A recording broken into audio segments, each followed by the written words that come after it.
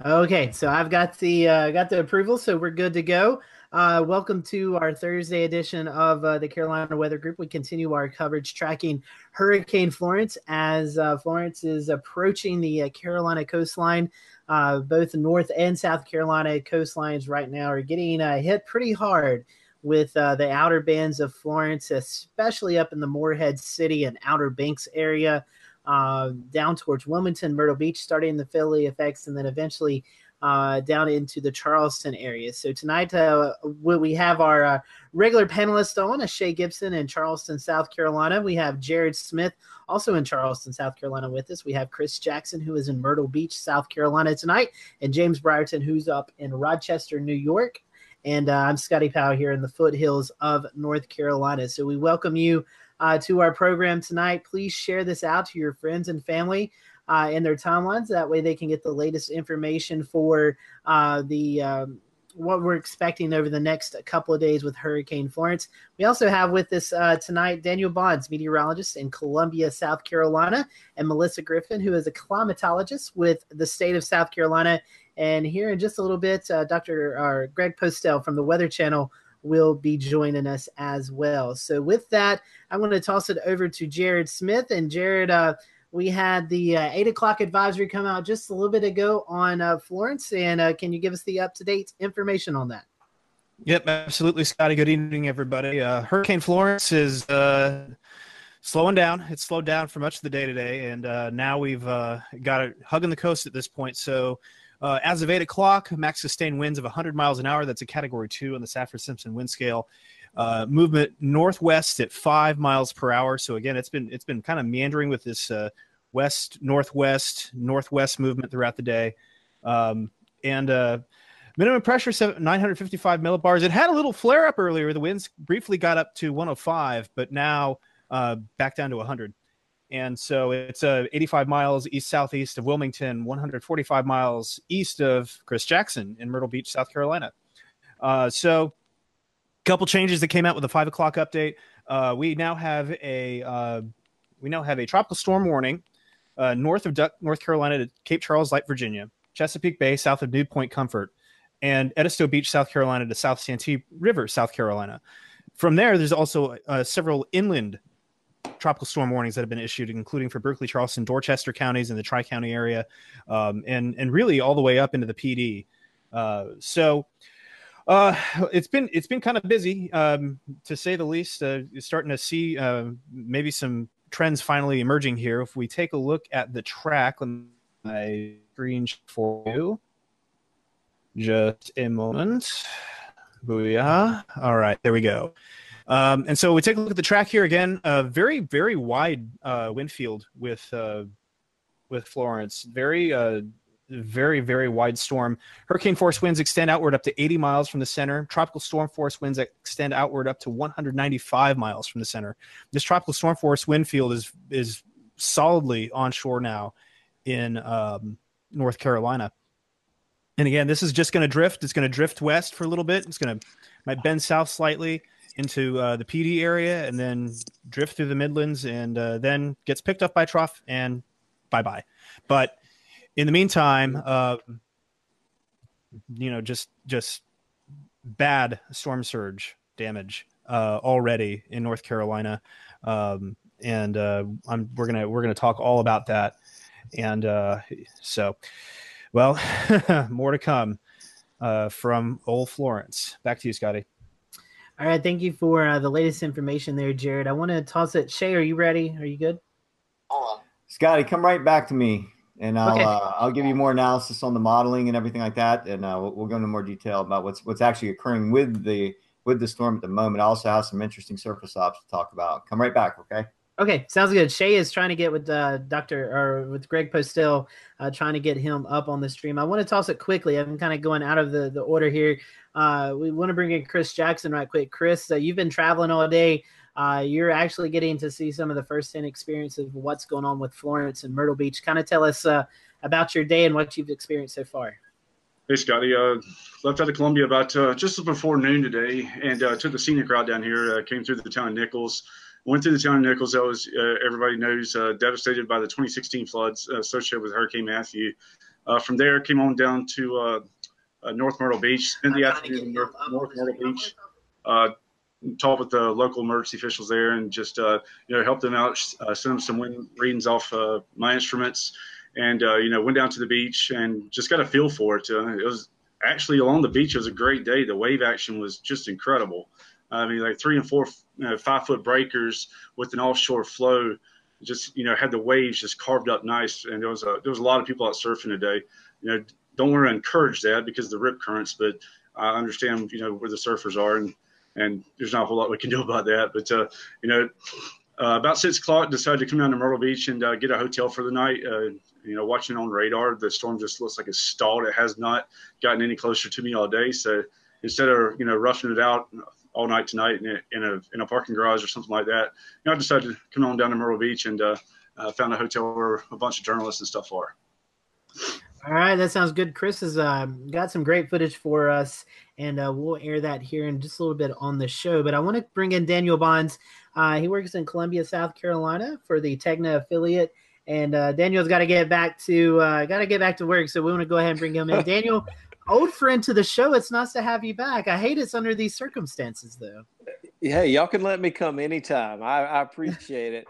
And I have to admit, I'm at the house now, so I'm not that busy. But I am tired, and my wife goes to bed so early because she has to wake up at 4:30 in the morning. So I didn't want to keep her up talking weather too late. But yeah, it's great to be here. I appreciate you guys letting me come back, and I appreciate the invitation from you and Chris, Scotty.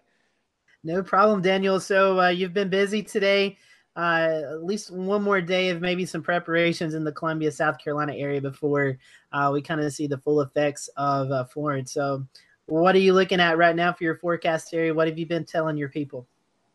Yeah, the biggest thing today probably I'd say one of the interesting things was it was the first ever tropical storm warning for the Midlands, because y'all probably know the change in the warnings and with the high wind warnings. Now they can issue those inland tropical warnings. And so that was one of the interesting things. We had our first ever tropical storm warning for our area. That's the biggest thing we're watching. We've got 3 counties under a warning, another one under a watch. And it looks like that's going to be the greatest impact for us in our eastern part of our market. So that's what we've been watching.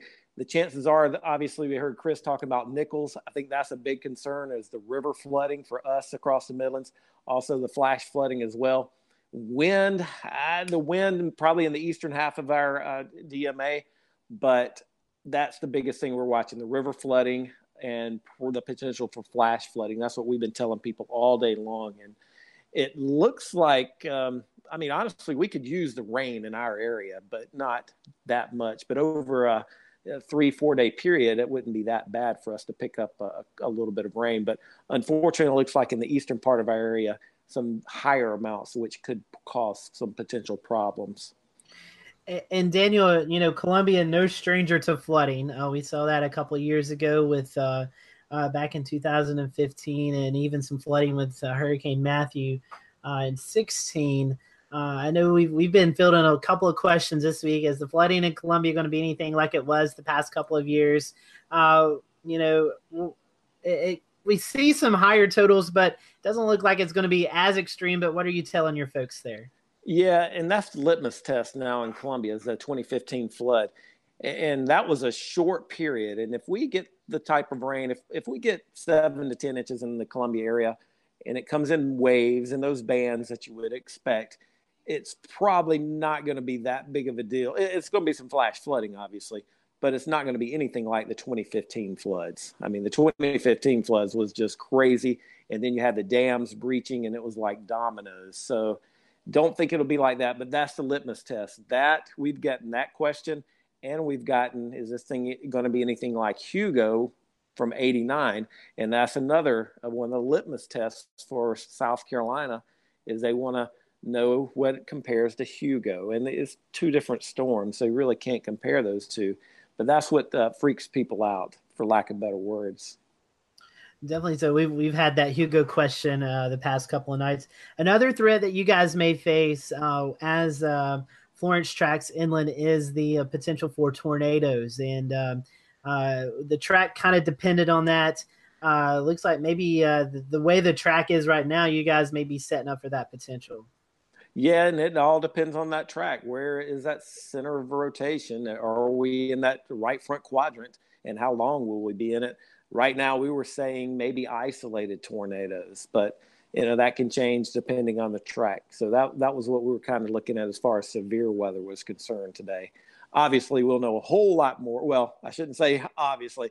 Hopefully, we'll know a lot more tomorrow, and certainly as we go into Saturday. But that was the big thing we've been watching is the river flooding and the flash flooding potential.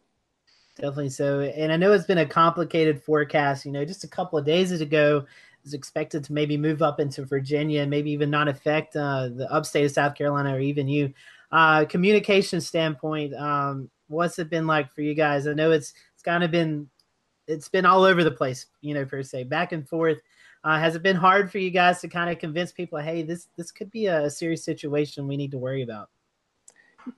I think people are taking it pretty serious. I believe, and I think sometimes the messages are mixed. When a lot of people hear evacuation, they think that us here in the Central Midlands they need to evacuate. And so we've had to kind of stress, you don't have to evacuate, but if you live in a floodplain or you live in an area that gets a river flood warning, then yeah, you may need to evacuate. But we get a lot of questions about evacuations and we try to tell them, run from the water, hide from the wind, as a lot of people say. But we get a lot of that. We get people asking if they should go to work on Friday or Saturday. And we have to tell them, we can't make that judgment for you, but you make the best decision that's going to keep you safe. So we get a ton of questions. Social media is good and bad. There's a lot of stuff out there that we've seen that just, y'all see it too. Somebody pulls one model run and takes it as the biblical truth there.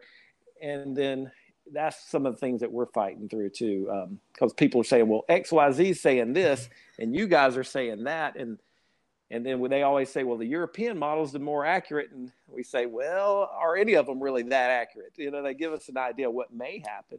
So we run into that kind of stuff with communication. Social media is great, but we do get some of those issues. It has a really good upside and a really bad downside to it. Yeah. All right. Well, we know you're tired. So last question for you, and feel free to stick around if you want to, Daniel. Yeah. As you were at work today, you doing some of your TV hits and stuff like that. What has been your final word to your folks there in the Columbia and your viewing area? The biggest thing I like to tell people for anything is be prepared, but you don't necessarily have to be paranoid. If you're prepared, you'll be ready for whatever may come. And hopefully our viewers are ready for whatever may come, and they're not paranoid or scared of the event. And you going back to your last question, talking about social media, that has become such a big part of what we do. TV has become just a small part. We'll do a 2-minute hit, an update on the hour about the storm, but then we'll go an additional 15 minutes on Facebook Live or YouTube Live or whatever that format may be, answering questions like that. And I think that's how things have changed, especially here over the last couple. It's been a lot more social media focus. Again, like you said, Scotty, can be good and bad. It is, and we personally like this format. I'm monitoring the phone, watching questions pop in like everybody else, but it kind of that one-on-one feeling in it. And that's the good side. The bad side is those social meteorologists that we have to, all those crazy fantasy storms. So yeah, my favorite this week was that Florence was picking up sharks and bringing them into the storm. That was my favorite by far. That's right. Well, Daniel, we appreciate it. Stick around. I'm going to toss it to Shay Gibson. And Shay, I know you guys at Weatherflow, you were able to capture some really great data off the coast of North Carolina. And I'll let you bring in our next guest. All right. Thank you very much, Scotty. It took me a few minutes there. I was responding to several things at one time, but make sure, give me an okay. You can see the screen that I'm showing you. We got it. Okay, good deal. All right. So this is our Datascope Storm Track Viewer, and you can see this in Wind Alert as well. Windalert.com/storm/Florence, pretty easy link. You go in, you can see all of our weather stations going on here. And what we're seeing is A lot of observations where we're verifying some gust into the Category 2 strength. We have the Onslow Outer Bay buoy reading at 110 miles per hour. And so we are getting some severe winds up in this area. Here, our Fort Macon station, just next to Cape Lookout. We look at the archive. We had a gust to 105 miles per hour at 8:23 p.m. Now, this station is 34 feet high above the ground. So this is an optimal height of just near 10 meters, which is optimal. And so the winds right now are sustained at 65 to 67 miles per hour, up near 70 miles per hour. So this is strong tropical storm sustained force winds with gusting up over 100 miles per hour. So this is pretty serious. Everything is going downhill very quickly for southeastern North Carolina. I imagine the surge is going up as well. I saw some social media on Twitter just before sunset where folks up in New Bern, that's in western Pimlico, up in the Neuse, and those areas are starting to flood out pretty badly. That was expected with a storm surge of about 9 feet plus for some of those spots. It went down a little bit because the intensity of the storm went down. But we did see one last ditch effort with convection really wrapping around the core rapidly about an hour and a half ago as the storm moved over the Gulf Stream. And we might be seeing right now the cloud tops are cooling. We could be seeing that cool water upwelling effect that we've been talking about as well as the storm moves along the coast. Pull up COD imagery here, and we can catch the back end of this flare-up of convection right here in the first frames. And then as we get a little further out, we see the cloud tops cooling. This could be in where this cool water upwelling effect is starting to take away some of the surface fueling of the storm. Also, we have a little bit of dry air slotting getting involved with it as well on the western side. So we're seeing a weakening process, just as NSC has pretty much suspected that that's what happened as it closed in on the coastline. Some of the modeling, real quick, I don't want to spend too much, but there is some disagreement here. We have the Euro, which keeps this hugged along the coastline, maybe even offshore, and we have the GFS and the NAM and some other models, pretty much the UCMET. There's three major model sources that are keeping this thing to the west inland, but the Euro has been this one that has been consistently, modeling this whole scenario where the storm, more members are dropping it a little bit southwest along the coast. So it can't be ignored, and which is why the NHC track projection is still so wide, and the margin of error keeps it off the coastline. Otherwise, this track would be pushing straight into South Carolina at this point, or even portions of southeastern North Carolina all the way across. And so it's just still confusing. There's still some uncertainty because of the Euro. And I think we're going to find out what the Euro is, their margin of error throughout this whole thing is going to be when the storm is over. I know that I saw a graph the other day where it actually outled the other models as being more erroneous in some of its numbers. So we'll see what's going on there. Back to you, Scotty, unless there's any other questions about modeling. Basically, for those watching, in a nutshell, what's causing this is high pressure to the north and northeast wedge biting down to the storm. The gradient is creating itself on the northern side is also helping to push it down a little further to the west-southwest in time, and then across the state and around the subtropical ridge that's going to be developing with a trough picking it up as well. So luckily, hopefully by the time we get to Monday, we'll start to see this system move out of the southeast region, and we'll be on our way out from it. Shay, did you want to talk about maybe some of the observations that you guys at Weatherflow were able to capture, and then I'll let you bring in our guest. Sure. Yeah. So the again, the observation I showed with the Datascope Storm Track right here in our Storm Track tool, the observations we're seeing basically are sustained tropical storm force winds for the most part. We're getting sustained hurricane force winds here at Davis, North Carolina. So some of these spots are getting sustained hurricane force winds for sure. These buoy readings around the storm, with the swell heights being so large, we have to account for surface friction and but swell shadowing. Some of the science behind winds where you get swell heights so large that you get a buoy that's bouncing up and down in the waves and you're not getting the cleanest readings. So we haven't really accounted for the peak wind speeds on top of what you're seeing here for averages, but we can certainly know that it's several knots, if not maybe 10 to 20 knots higher than possibly what we're seeing here as far as the averages go. So definitely seeing hurricane force winds along the southeast North Carolina area is expected. I'm going to go ahead and bring Greg Postel from the Weather Channel in and see what he has to say and what he's been seeing from his point of view, and the rest of his staff up there. They do a great job. So Greg, I'm going to go ahead and bring you to the forefront here and let us know what you're seeing.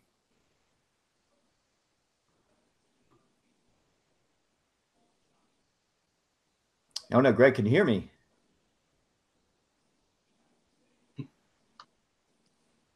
Not sure if he's hearing me, guys. Can you hear me? We can hear you. Yes. Okay. I don't know.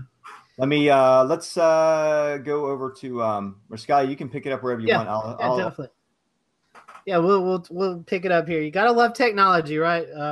So talking about this storm, Chris, I want to come to you right quick.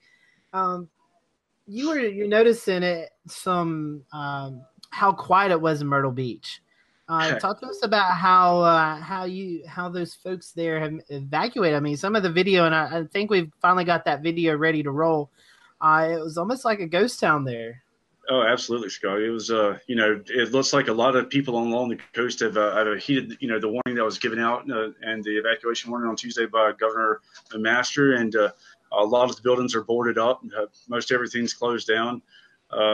It was weird to be down here, Myrtle Beach in the late season, but there's nobody else here. I drove from Cherry Grove down here to the south side, close to the airport, just a little while ago, and I maybe saw 3 other cars, and I think 2 of them were Myrtle Beach PD. So, I mean, it is absolutely a ghost town. And Chris and Daniel, I may bring you into this, and Melissa as well.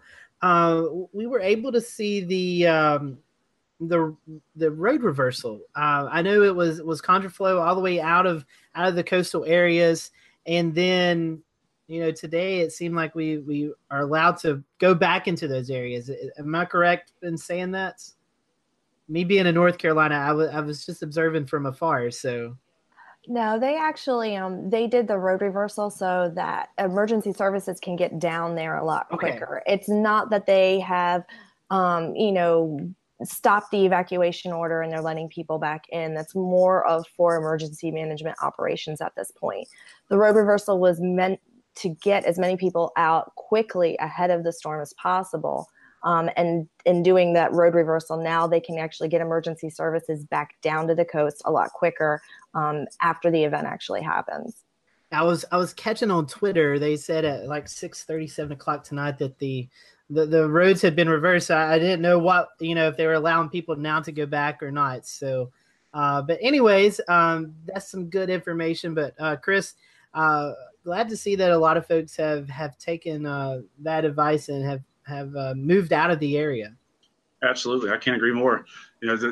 Everybody gets so bent out of shape when you see, Cat 2, Cat 3 hurricane, you're talking about winds over 100 miles an hour, but the biggest threats is not the wind. It's the water. It's the storm surge. It's the inland flood and flash flooding. That's the number one killer. And, I'm really glad people heeded the warning, and at least in the Grand Strand area that I've seen have got out of town. And Jared, I know I'm not sure if we got Greg yet. Jared, you noted that there was some additional tropical storm warnings issued for you guys close to Charleston and south. How have those preparations went? Have people kind of maybe have their ears up a little bit more and paying more attention? I was out and about today, and there was still, a decent amount of cars. Everything's closed. The way they get people to evacuate is close Taco Bell, right? Everything is closed. It's, there's very few things open. Publix is still open, but there's a lot of people behind. There's the tropical storm really doesn't scare a lot of people. I think some of it is people feel a little hardened after the last 2. Matthew and Irma. I think people are going to see a little bit more wind out of this, and I think they're going to see rains that maybe, especially further up, they're not going to expect. Again, we're thinking up to 10 inches of rain here and maybe a little bit more in isolated spots. You never know. So flash flood watch is up too. But, it's quieter. It's certainly quieter. But just anecdotally from my neighborhood, I don't think I've seen anybody leave. So I'm not sure what the compliance is with the evacuation order here is in Charleston. Okay, thank you for that, Jared. Let's bring in Melissa here. Melissa, as a climatologist, what are you kind of studying? What are you kind of looking at as we look at Florence moving into the area?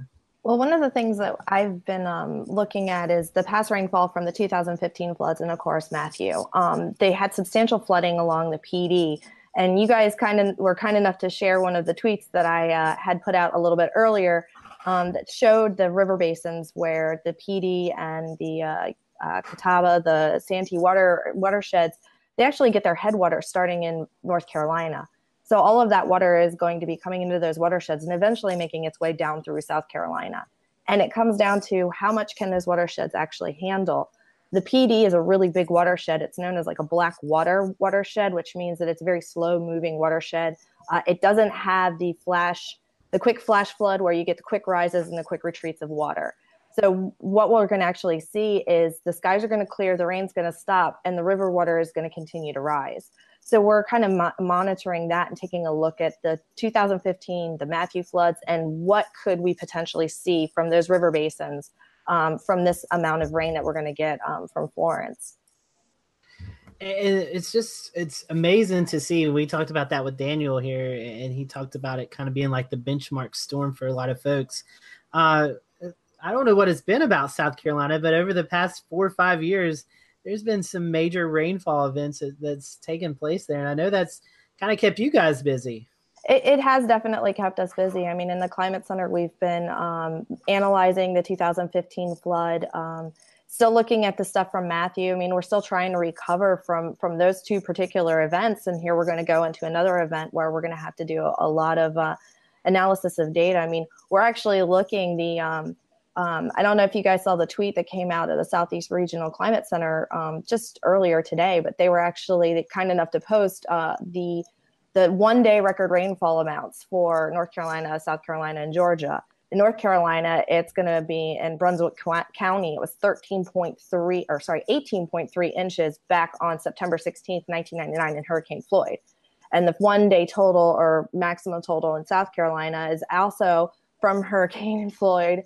It's the September 16th, 1999, and that was 14.8. And we're actually, depending on how these rain rates set up and where these bands set up, I mean, we actually could look at like smashing those records for statewide rainfall total. So that's something else that we're watching too. And so experiencing those two floods, I'm sure you guys have learned some things coming into this event. Are you able to put some of that into place before we see the effects of Florence in the Midlands? And I know you just don't cover the Columbia area, but that's kind of the biggest area that we've seen a lot of rain. Well, I mean, the one thing is that, you know, we're going to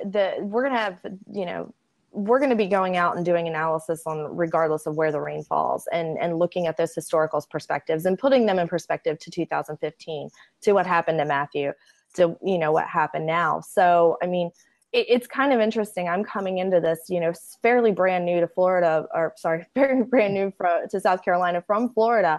But I mean, you know, if you look back at the rainfall and the forecast that they had for Harvey, and people were just disbelieving that we could get that much rain. In 2008, I lived through Tropical Storm Floyd in Tallahassee, and we measured 30 inches of rain in 3 days. And that was another one of those ones where you just looked at the models and what they were putting out on, you know, just not really believing that much rain could fall. So, I mean, we're going to be looking at this, and we're going to be looking to see what are the changes in the rainfall across, you know, not just South Carolina, but North Carolina too, since it does have such a significant impact on our river system. Here's a question we just got in from a viewer. Stephen Thayer is wanting to know, does these hurricanes or these back-to-back rainfall events, do they have kind of any influence on what we may see this winter? And I know that's kind of a hard question, but do we see any similarities in these events? I could not even begin to answer that question without doing a really good deal of research. I mean, typically we look towards like the El Nino. El Nino usually gives us a really good signal of what's going to be happening in the upcoming winter. And they, you know, earlier in the summer, they were saying the El Nino was looking more apparent, like it was going to happen. And now if you actually look at the forecast from this Climate Prediction Center, they're actually backing off on their El Nino forecast a little bit. So I can't really say that one leads to another at this point, but it's definitely something to take a look at in the future. And so with this, there's been a lot of talk about, you know, the tides and stuff that's coming in the Charleston area, and that's leading to flooding. What has your studies found that, I mean, with the tides, even with this tropical moisture coming in, the Charleston area and places like that, they're seeing a little bit more extreme flooding than maybe others. Well, they are seeing it's weird, especially in Charleston, and Jared could probably attest to this because he's boots on the ground there. But you have like 3 different types of flooding. You have your saltwater flooding just from your tidal range. You have your freshwater flooding when you get a significant downpour downtown.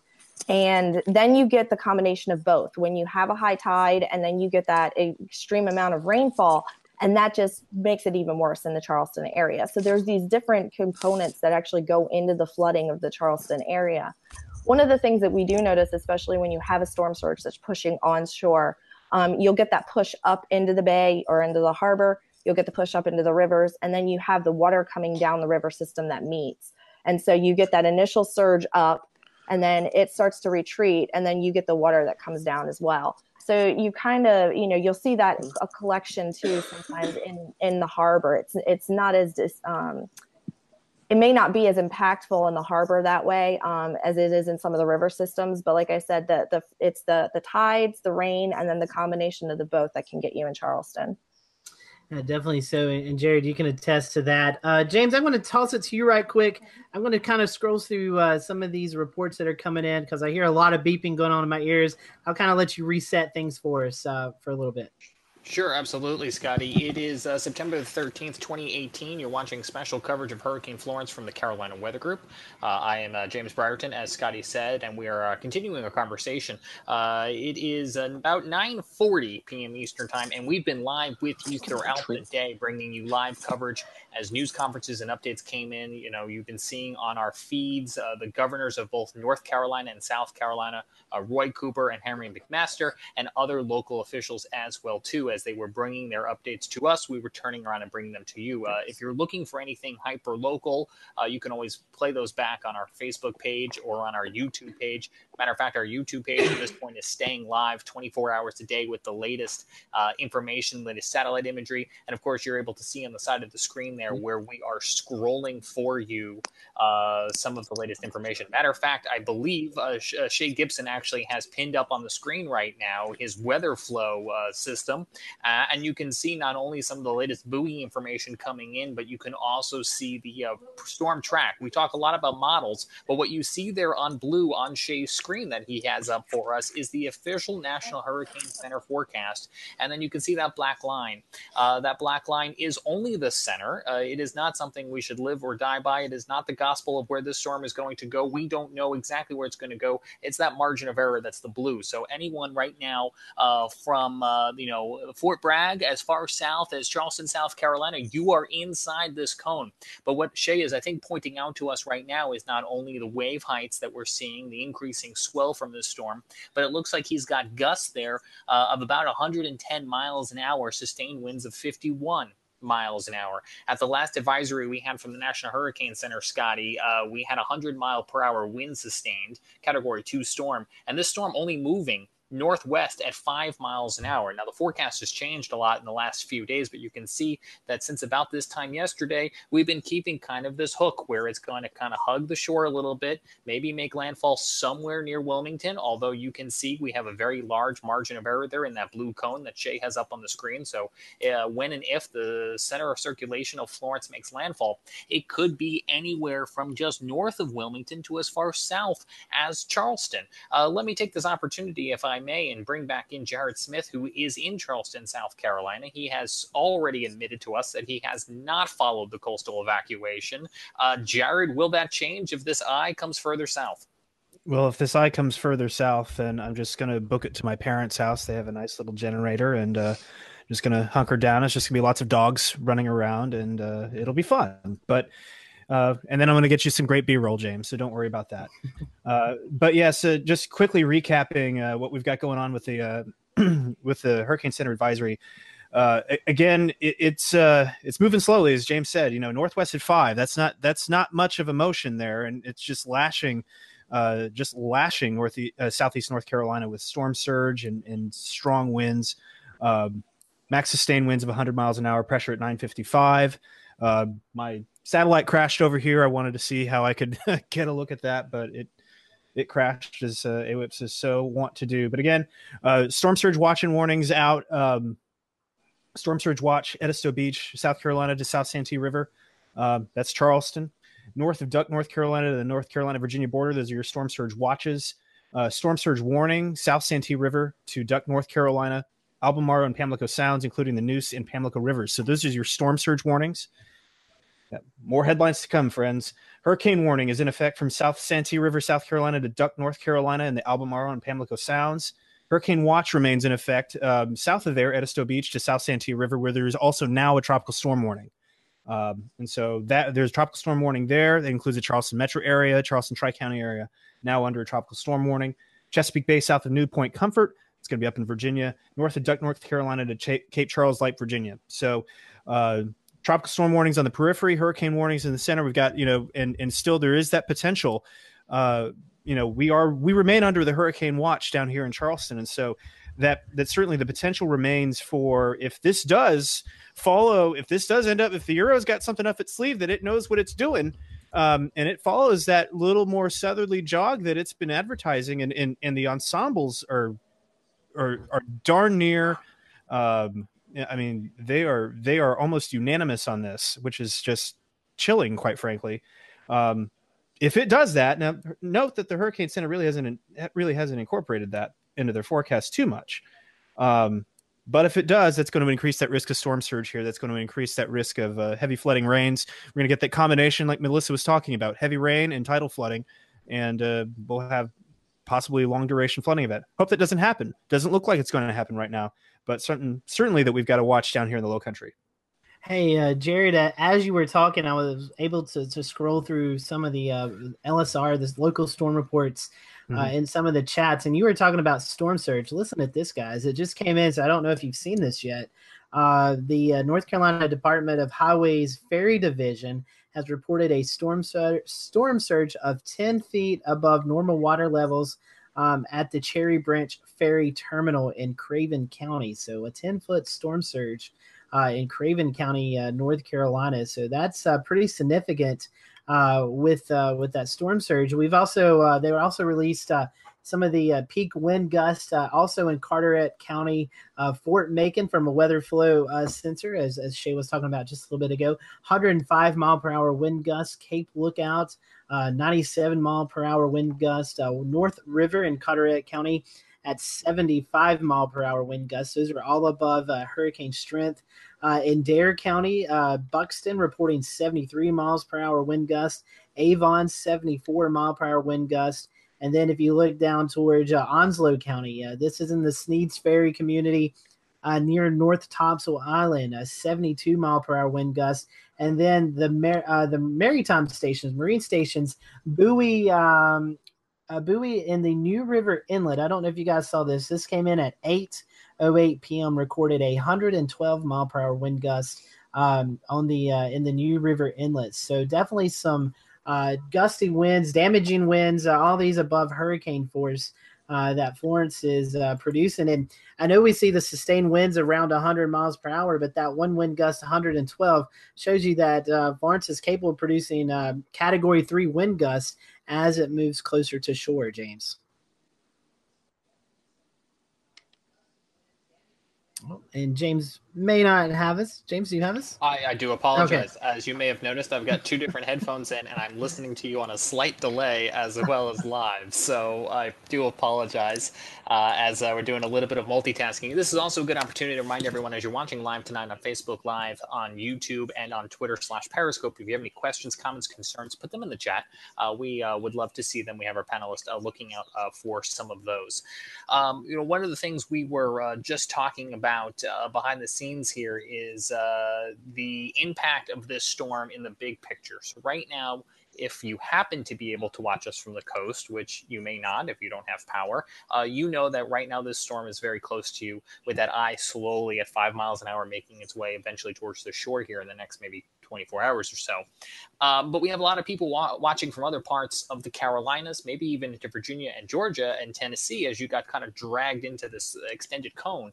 And, I know that, Scotty, you reported to us the other day that Charlotte shut down their schools. And as far as I know, although I wasn't there today, it was a beautiful sunny day in Charlotte, which I think may have caused some confusion. So what I want to do, and I know our panelists live won't be able to see this, but I'm going to put it up on the screen for our viewers at home, is just show some of the other National Hurricane Center graphics here. You see the cone a lot, that cone of uncertainty, and so that takes all of the different model forecasts, whether it be the Euro or the GFS, and this is done by human beings that you're seeing if you're watching right now live directly on Facebook Live, YouTube, or Periscope. So when you're trying to figure out the biases in those different models, if you are attempting to kind of armchair meteorology here, you can know that this one is vetted by professionals. And so we can kind of get the consensus still that this is going to impact a large swath of the Carolinas. And so what the impact is really going to be as you make your way further inland here, as you make your way towards Columbia, the Midlands, even to upstate South Carolina, Greenville, Spartanburg, and into Charlotte, is that we're going to watch very carefully for the arrival of those tropical storm force winds. And you can see here, because the storm is so large that you may already be seeing some gusts, that these are going to be arriving long ahead of the strongest rains. So even if you do eventually get some of the strongest rain, you're going to be watching for those gusty winds as well too. And because the storm's going to be moving so slowly, our concern is that even if this is a weaker storm, a storm that maybe is a tropical storm, tropical depression, doesn't matter, you're going to have a prolonged heavy rain and wind event, which means you could start to bring down some trees and some branches, and that is what's going to lead to a lot of those widespread power outages. Matter of fact, the National Hurricane Center, one of the many graphics they do put out is the probability of seeing tropical storm force winds. And so you can see that, of course, it is all but certain along the coast, but you can see just how far that extends. Essentially to Interstate 77 has a more than 50% chance of seeing tropical storm force winds at some point during this event. So that is just something to keep in mind as you're watching from the western half of the Carolinas, that you may not be getting a strong hurricane, but Florence is going to come pay a visit. And when she does, you still need to be prepared for some wind and some rain. Matter of fact, the National Hurricane Center also puts out this graphic here that shows you just how much rain they are projecting in coordination with some of their National Weather Service counterparts. I believe the Weather Prediction Center gets involved with this. And again, you can see that as far west as Charlotte, we're talking about a foot of rain is possible during the duration of this event. So I know my home, which has a slight slope in the backyard and tends to kind of flood locally anytime it rains, is probably going to be pooling up a little bit. So that is certainly a concern. Last but not least, here is a look just at that flash flooding probability. Again, all but certain parts of the coast, we're already seeing it. There have been numerous flash flood warnings that were issued already along the coast today. And you can see here kind of that scale. As we get down to the green, a little less likely, but we're still going to be monitoring for flash flooding in low-lying areas along rivers, creeks, and streams as we head through the weekend. Scotty, what's the concern up in the foothills, up in the higher elevations here, as this storm, as this system makes its way towards some of that sloping land? Yeah, that's a great question, James. And kind of like what Daniel was talking about earlier, it's really track dependent. Wherever this low pressure goes will tell us how much rain we're going to get. The European model, like Jared was talking about just a little bit ago, is kind of taking that more southerly track through South Carolina up into northeast Georgia and then up into Kentucky. If we get that track, we could definitely see some 8 to 12 inch rainfall totals. But the current track that the Hurricane Center is taking right now, we're going to see, my forecast area, we're forecasting anywhere between 6 to 10 inches of rain. I do believe with some of the model data that's come out and some of the future radars is showing a stripe of rain setting up somewhere on the northern part of Florence.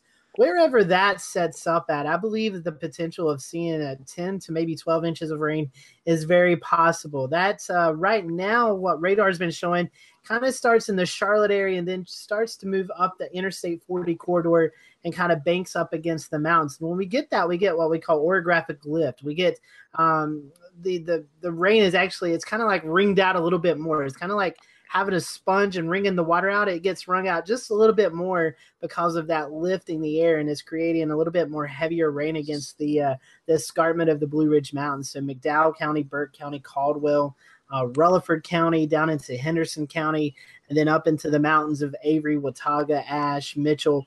Those places like that, they could definitely see some maybe double-digit rainfall totals that would create some flash flooding. And James, another worry that is in the western North Carolina area is landslides and mudslides. We had several of those back in May when Tropical Storm Alberto moved through the area. We had over 50 landslides. And so we're just now starting to get roads back open from May. So definitely with another 6, 10, maybe 12 inches of rain, the possibility of seeing more landslides and rock slides and mudslides, things like that, is definitely a possibility. And I know the National Weather Service in Greenville, Spartanburg, they're going to start issuing some verbiage about that. You're going to see these special weather statements come out. I think they're starting those overnight tonight, but definitely starting to push it out tomorrow about the dangers of landslides and the possibility of flash flooding. So rain is a big concern. Definitely gusty winds could produce some downed trees with saturated soils. Numerous places have had a very wet summer. I know Marion, North Carolina, and McDowell County, they're registering their wettest year on record. So with the wet soil, the saturated soil, 25, 35, maybe 40-mile-per-hour wind gusts will definitely be able to bring down some trees onto power lines. So sporadic power outages are definitely a possibility here in the foothills. So kind of a track dependent on just how much rain we get. We know we're going to get rain, and we know it's going to be pretty hefty, but depending on the track tells us if we're going to have double-digit rainfall totals or if we stay in the 6 to maybe 10-inch rainfall totals. Scotty, I'm going to see, I think we still have Daniel with us, and you talked a little bit about all that rain that's going to be falling across the Carolinas, Scotty, but also flowing down from the mountains, those rivers and streams, making their way eventually through the Midlands and eventually, hopefully, making its way back out to the ocean. Daniel, is that a concern that you guys are going to be watching? Because all that water is going to come past with Matthew. So that's the big concern for us, is where obviously that water is going to be coming from north to south, and it is going to make its way through the Midlands. And so that's what we're warning people about, the people that live in those floodplains, the people that live along the rivers, even our lakes, just to pay attention to what's going on. And if local officials tell them to get out, then be ready to move on and move to higher ground, because we saw that in Nichols. Some people hung around, and unfortunately they didn't make it because that water was rising, and they just they stayed around, and it was a little bit too late. So yeah, that's a concern that's one concern we're mentioning as well. And that makes sense. And like you mentioned, we saw that earlier in the year with all the rain and the flooding we saw coming out of the foothills and other parts of the region. And I don't have all the details in front of me, but I think we were starting to see reports today that the folks who control a lot of those lakes, those dams, those streams, where we do have man-made control on them, are trying to get some of that water flowing out now. So it gives us a little bit extra buffer. Scotty, I understand we have a viewer question. And I believe Scotty is on mute. I tell you, I've been doing this 5 years, and I still catch myself doing that. Great question from Andrew. He's wanting to know about the millibars. If he sees the millibars increase, what does that mean in the storm, and vice versa? What does a decrease in millibars mean in a storm? And Daniel, if you want to take this one, I'll let you do that. And I know Shay, with our tropical expert, maybe you guys want to kind of talk about what that means in the storm. Does Shay want to go ahead? Sure, I can do it. Typically what you have is a drop in pressure. The lower the numbers is the lower the pressure, typically the stronger the system is going to be. Whereas when you're rising higher, you're getting up higher in pressure, which we all know what high pressure, we've heard of that. And that's much higher than low pressure. So, basically the higher pressure, the weaker the storm, lower the pressure, the stronger. That's the general consensus here.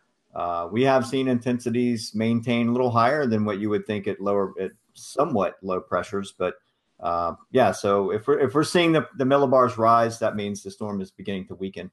I did want to quickly mention, this was a snapshot that I did earlier, as the storm has weakened today, and there's some questions about why this is happening. Why would the storm weaken? And this shows the topographical features underneath the water that show where the deep Atlantic, where this storm is kicking up 59 to 83 foot swells yesterday along the northeast quadrant. Once all of this water comes up to this Blake Escarpment, this is basically the continental edge here, or the shelf waters, the continental shelf for where we are. We have this huge amount of water roll up onto this shelf. And so what you get is a sharp upslope where cool water below upwells to the top.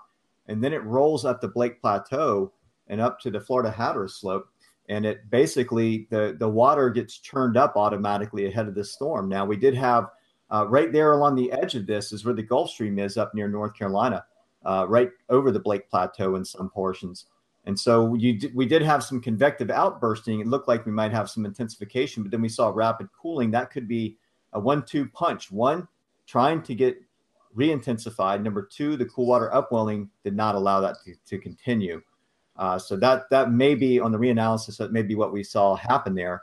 But this just gives you an idea of what's going on underneath the water that would cool the sea surface temperatures, which were around 84 to 88 degrees for a lot of folks up and down the coastline, mostly around 85 to 86, even 85 in Charleston. But we'll likely see a lot of these waters very cool after this storm is gone and getting back down to where they should be, even below average. So another thing I wanted to show real quick was we do have 3 stations deployed. They are mobile units, and these are SCMP T1, 2, and 3. And these were placed specifically to try to get eyewall data from our weather flow network. So we usually work with some of the universities in Syracuse, Sakura. We work with a lot of folks to try to get more data into the area. So just 3 more weather stations deployed to that area to try to get more information for everybody as the storm rolls on. So hopefully we can get some eyewall information or close to it. Back to you, James. Hey, James, you were talking about those rainfall totals. The Weather Prediction Center has just brought out their latest projection. So I would like to get that on there because there's a lot of people asking about rain probabilities. So can you guys see this? Yes. Yes. All right. So this is the latest information out from the Weather Prediction Center. This is just kind of a week total of rainfall, but we believe most of this will come during the time that Florence affects the area. Look at some of these rainfall totals down in Wilmington. Now, I'll tell you this. I vacation a lot down in the Holden Beach area, which is in the Wilmington area. And back on August 1st, Wilmington had already reached their climatological average of rainfall. Their average yearly rainfall was reached on August 1st. So since then, we've had some rain. And now look at this. We're adding on another 26 to possibly 30 inches of rain into the Wilmington area. So definitely some catastrophic flooding possible in southeast North Carolina, even down where Chris is at in Myrtle Beach. That's anywhere between 17 to 20 inches of rain possible. Up into, I think this is the Nichols, Florence area, possibility of 17, maybe even 18 inches of rain. Then once you get back towards Columbia, it's between 8 to 10 inches. And then up in the Charlotte metro area, you're looking at a good 10 to 12 inches. There's 13 inches in Concord. Monroe, 14.3 inches over towards Fayetteville, and Lumberton, 20 to 22 inches. And then once you get back into the foothills, Statesville, Hickory, Morganton, right around the 8 to 9 inches, back towards Marion and Rutherford County, 6 to 7 inches. And then the further west, you get Asheville only recording maybe 3.5 inches. And then back into Murphy, North Carolina, you're only looking at it between 1.5 inches to 2 inches. So this is the latest rainfall estimate from the Weather Prediction Center, and I think it comes out at least 2 to 3 times a day. So we could definitely see these numbers change, depending on the track. But at least tonight at around 10 o'clock, this is the latest thinking and rainfall totals from the Weather Prediction Center, who kind of blends all this model data together to come up with this forecast. So those are definitely some eye-opening rainfall totals there in northeast South Carolina and southeast North Carolina. Also, special shout out to Kenneth Hudnut in our chat here. He's with USGS. He sent us a really great link for landslide info source. So we're going to have to do our little homework on that to get brushed up on that product. But thank you very much, Ken. Thanks for watching. He's been on our show before to talk about volcanic activity and earthquake activity. So thank you very much. Anyways, just wanted to mention him. I've got one last question for Melissa, and I don't want to put you on the spot too much, but given your profession and your studies, do you have an anticipation of, in the history books, where Florence might fall compared to the storms we've previously seen in the region? Oh gosh. I mean, I'm just trying to think. I mean, Daniel mentioned earlier, everyone's been, using Hugo has been mentioned. I mean, you go in the grocery store around here, you hear people mention Hugo. It's one for the books. And even before Hugo, I've heard mention of Gracie. I've heard mention of Hazel. I just honestly, right now, I don't know. I don't know where this is going to end up, but I can say that it is definitely going to be one that people are going to be talking about for the next 30 years. Yeah, I think there's still a lot to be seen in this forecast and how it plays out, but I think it's a name that people are going to certainly remember. Scotty, I think you had some power outages we wanted to share before we wrap up tonight, and I know a lot of those right now are along the coast, and we're going to wait to see what happens to those folks watching in central North Carolina and South Carolina, as well as the western half. But what's it looking like right now at the coast? Yes, I do want to. Carolyn Elizabeth is wanting to know, Daniel, specifically, what is the tornado threat for the Midlands? She says she watches you there on TV. I was wanting to know what the tornado threat was there and why he explains that. I'm going to pull up the power outages. Yeah, we've been going with an isolated threat for the Midlands, and it's going to be very track dependent. If the track at the center of the track, or I should say the center of circulation is more towards our northern portion of the Midlands, then the threat for tornadoes will be further to our north. If the center of circulation is further south, then we may have more activity. But right now we were saying kind of an isolated chance for tornadic activity. And unfortunately, when you get these tropical storm type tornadoes, they're kind of short-lived. And a lot of times by the time you get the warning and maybe hop on television, it's gone a lot of times. So that can be good and bad, but it looks like the risk is going to be isolated right now. Of course, we're going to be watching it closely, especially as we go into Saturday, in particular for us here in the Columbia area. Yeah, I've been watching level 3 radar the last time for Matthew, and this one I don't even bother because there's so many little mesocyclones that occur that you get lost in them. You don't know which one. They're all radar indicated rotations, and it's just a matter of which one is actually showing touching down. So I know the Weather Service stays really busy with that. All right. Pulled up the power outage map. As you can see, over 118,000 state outages right now in North Carolina. This was as of 9:37. I'll refresh it here, see if we can get an update. So there's the latest update, 9:51, 123,659 power outages in North Carolina, and most of those being in eastern North Carolina. The two most affected counties is Carteret County. As you can see, 98% of the county is without power right now. And then looking at this is Pamlico County. 97% of the county is out of power there. So those are definitely some major outage numbers. Here's Craven County. About 64% of the county is out of power. So we can go down to South Carolina here, if you'll bear with me for just a second. And we'll pull South Carolina up. Right now, only 595 outages in South Carolina, and most of those look to be in Georgetown County, with 349 of those customers without power. So again, North Carolina experiencing the majority of the power outages right now. Carteret County and Pamlico County are the two most hard-hit counties, and Craven County as well. So a lot of folks, that's kind of the Morehead City, New Bern area that we've been seeing a lot of the storm reports out of, James. So those power outages are starting to creep up, especially in North Carolina, eastern North Carolina.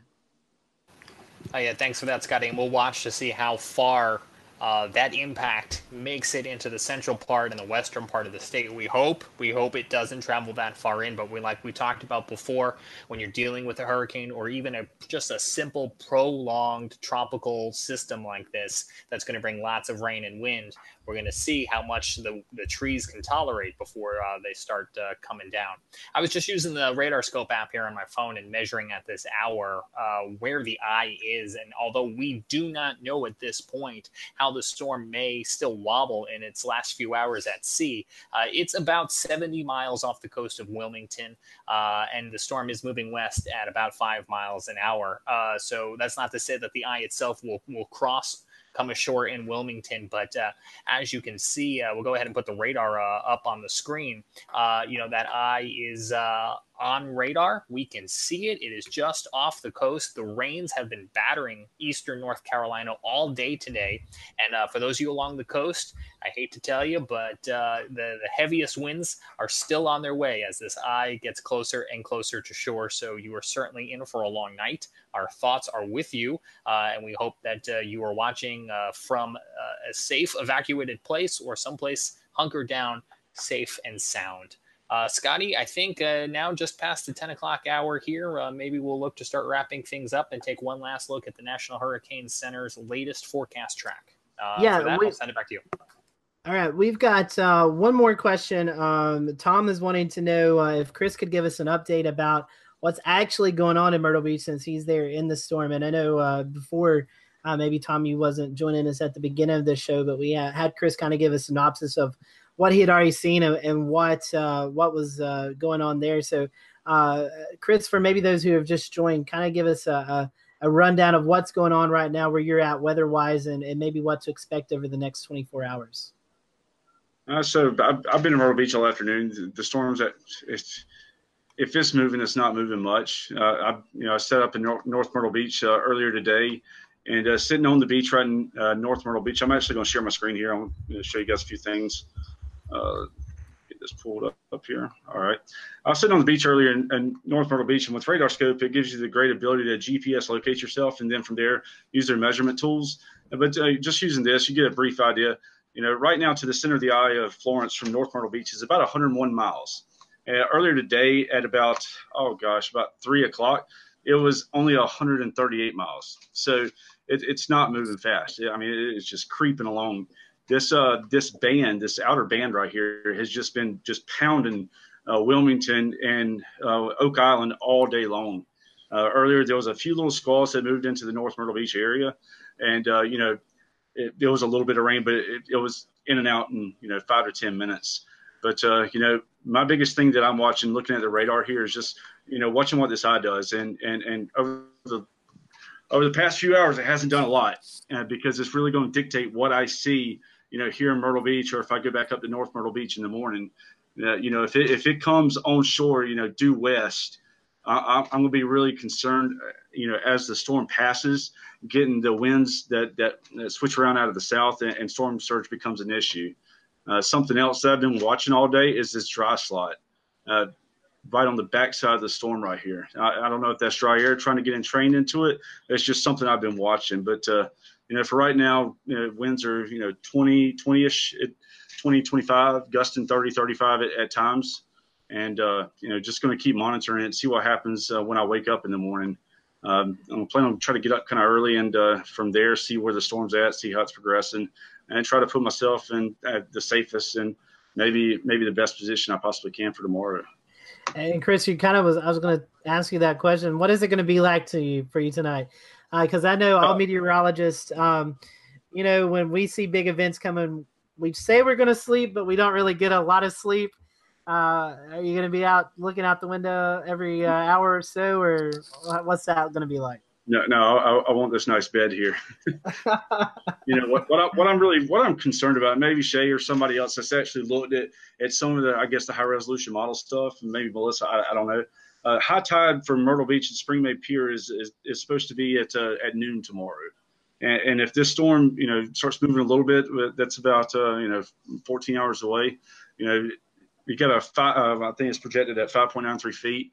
And then you can throw maybe 4 to 6 feet of water back on top of it. I just don't know what the tide cycle is going to be like with the storm motion. Maybe that's something you guys have looked at today and can give me some insight on. Yeah, I got it up on screen right now. This is the ET surge for Spring Bay Pier. This is a little south of you. There isn't much data just north of you until you get up past the Cape up there. But we're looking at negative storm surge for tomorrow in Myrtle Beach. In fact, looking at over almost 2 feet. A little over 2 feet below high tide with offshore winds. So if the high resolution model in NAM3, I can run the NAM3 and we can see this right here. The NAM3 is really, it's taking it into the coast right here. We're getting a landfall out of it. Then hugging the coast, coming down towards your way, towards North Myrtle, Cherry Grove area, Sunset. and then scooting off to the west, wobbling very slowly off to the west. So that's what the NAM 3 is showing right there.